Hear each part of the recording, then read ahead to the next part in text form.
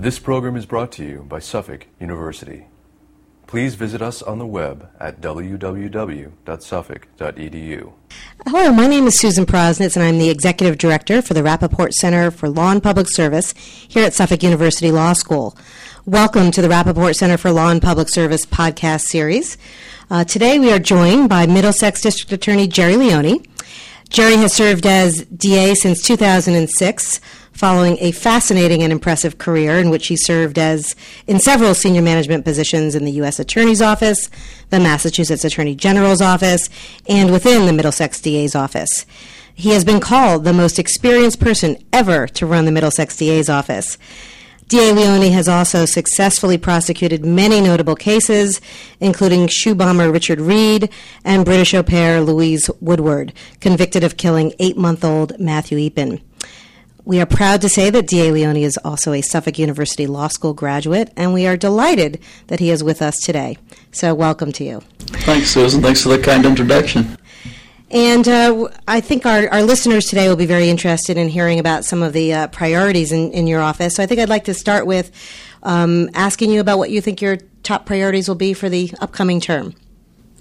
Whenever I talk about priorities, I talk about the people who we protect and serve as a district attorney's office. And I always start with the youngest amongst us and the eldest. The eldest being, in my mind, the most deserving of protection and service, and the youngest being our most vulnerable. Our most vulnerable and those who really deserve our investment and our commitment in them because they're our future. So our school-based, youth, community-based programs are extremely important to me, as are our protection and service programs that deal with the elders across Middlesex County. And if I had to pick one of our specialty units that touch upon both of those areas, it would be the area of domestic violence. And I actually am familiar with that area. You've been wonderful about having Suffolk Law students volunteer through our pro bono program, specifically in your domestic violence unit. Let's talk for a moment about your juvenile diversion program. I understand that to be a very innovative program. If you can tell me a little more about what it is and why you started it and what its goals are. Sure. I love talking about our youth-based efforts. And when I talk about the efforts in the office, it's always from a front end and a back end. The back end is the cases that we do as professional prosecutors. There are 41,000 cases in Middlesex County between our 11 district courts and superior courts.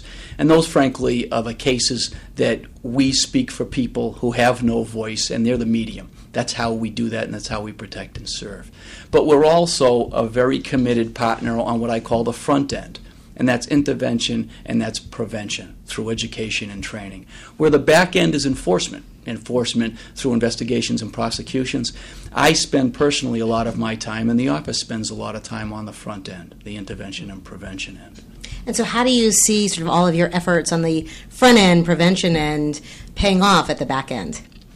Well, it's really anecdotal because you can't really measure what you're preventing in some ways. We try and do that.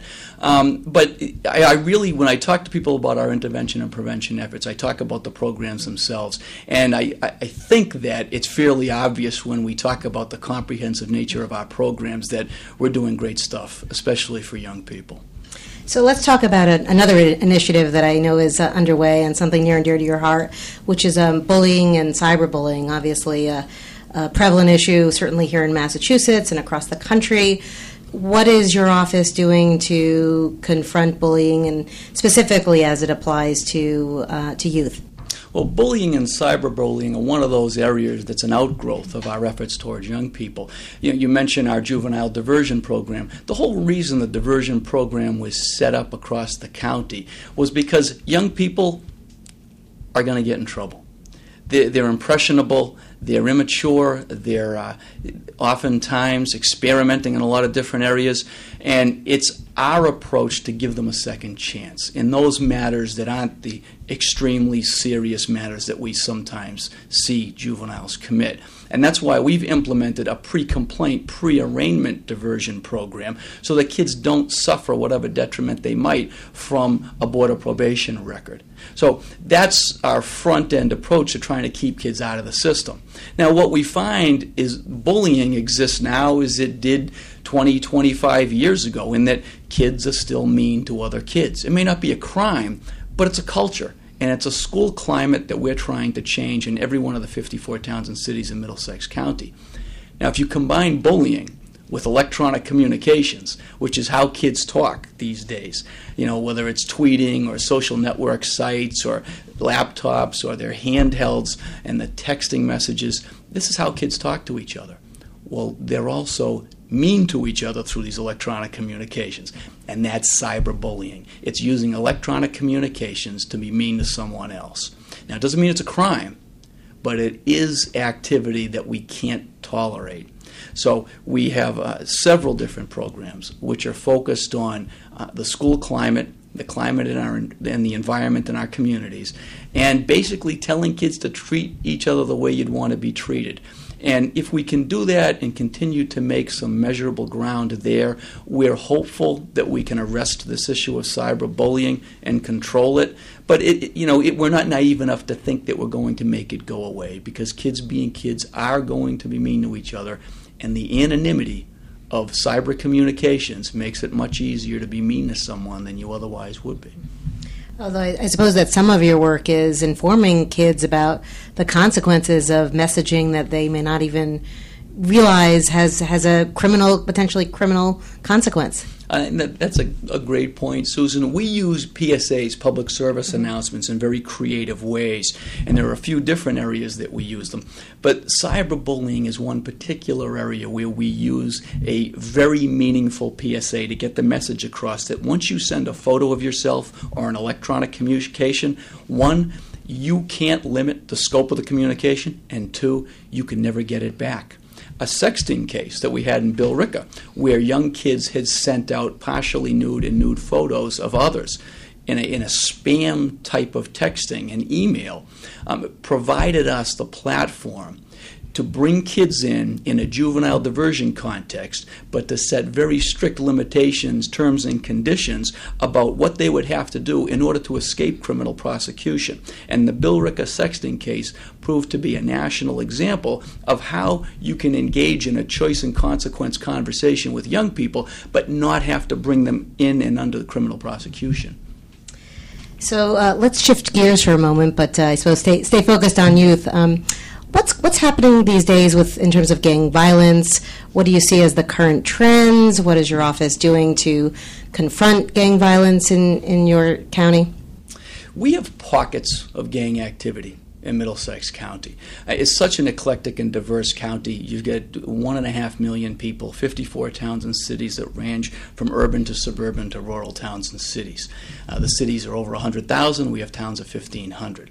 But you will see pockets of gang activity that occur in usually the urban areas, but sometimes it's not. And what we try and do is control those pockets right away. And the fact of the matter is, when you talk about gangs, you're talking about surrogates. We have former gang members who work with us on the intervention and prevention front. And what they'll tell you very frankly is they joined a gang because it was a surrogate. It was a surrogate for something they weren't getting at home. It might be the love of a familial member. It might be the fact that they weren't getting material goods through whatever familial setting they were in, and they turned to the gang because there's this urban myth and the gang myth that the gangs will be able to provide what they're not getting at home. So we've got to get to these kids earlier on, which is why we've expanded our programs to middle schools, to try to detour kids from looking for a surrogate in gangs and find the surrogate through health and human services, law enforcement, public safety professionals, so that they get a constructive surrogate. One of the most troubling trends we see amongst kids now is their willingness to carry and use weapons in order to resolve conflict. Where something might have been a fist fight 10 years ago, people end up seriously hurt and dead now because more kids are carrying weapons and resorting to the usage of weapons to resolve conflict. So you mentioned a number of agencies that you're partnering with. What about on the community-based organization and religious groups side? What kinds of partnerships do you have, and how does that help you both in terms of the gang violence issue and any of your other initiatives? There are no limits to the partners we'll bring in. The way I put it is anybody who can pull a lever to help a kid is invited to join with us. We're now in middle schools, high schools, and colleges and universities. We drilled down into the middle schools because that's where the problems are occurring, but we're also now partnering with colleges and universities because when that young person hits 17 or 18 years old and goes off to college, they're bringing the baggage with them. It isn't like it stays behind them in the high school. And based upon a number of different serious incidents that have occurred on college and university campuses in Massachusetts, and the fact that we have 20 colleges and universities alone in Middlesex County, that swells our population with young people between September and May. So we have to pay attention to that. And the partners are in the health and human service area because, frankly, the criminal justice system is littered with health and human service failures, and other different agencies who can do something to help us help kids and young people. So just continuing in the discussion about your many initiatives, especially at the school level, I understand there are two partnerships that you're engaged in. One, Middlesex Partners for Youth, and one, the Community-Based Justice Program. I'm just wondering if you could share a little bit more about the role of those partnerships in promoting school safety. Sure. It's actually a two-pronged approach to keeping young people safe. Community-Based Justice is a program which is run between the police, the courts, the schools, and the DA's office, where an assistant DA, once they're hired, is told it's not an option. You are going into a middle school and high school in the area where you're going to be prosecuting. And they run a multi-agency task force group, which talk about court-involved kids, and they give that information to the schools so the schools can be safe, and how to keep kids from getting into the system, at-risk youth, if you will. And those meetings take place in every one of the 54 towns and cities in Middlesex County. On the front end, though, is Middlesex Partnerships for Youth. This is a 501c3 nonprofit organization that actually resides and exists within the district attorney's office, literally. I'm the chairman of the board of this nonprofit organization. The members are all of the superintendents in every one of the 54 towns and cities in Middlesex County. We have a direct partnership between every school system in Middlesex County on the public side and myself and our office. By joining and paying their dues, they get right off the top 5 free in-service trainings. Bullying, cyberbullying, mental health issues, alcohol and other drugs, weaponry, gangs. Those are the primary areas of focus that the schools tell us they need, and we provide it to them. We hold in-service trainings for educators, parents, kids, and sometimes we do all three together, which makes for a very interesting dynamic. So this is the double-barreled approach we take to keeping young people safe in Middlesex County. The CBJ court-involved program and the Middlesex Partnerships for Youth front-end intervention and prevention program. Very, very interesting approach. Thank you. Your list of initiatives and your innovation is incredibly impressive, and we congratulate you for your fine work to date and your undoubtedly fine work ahead, and are grateful that you are serving as Middlesex District Attorney. Thank you, Gerry Leone. Thanks, Susan.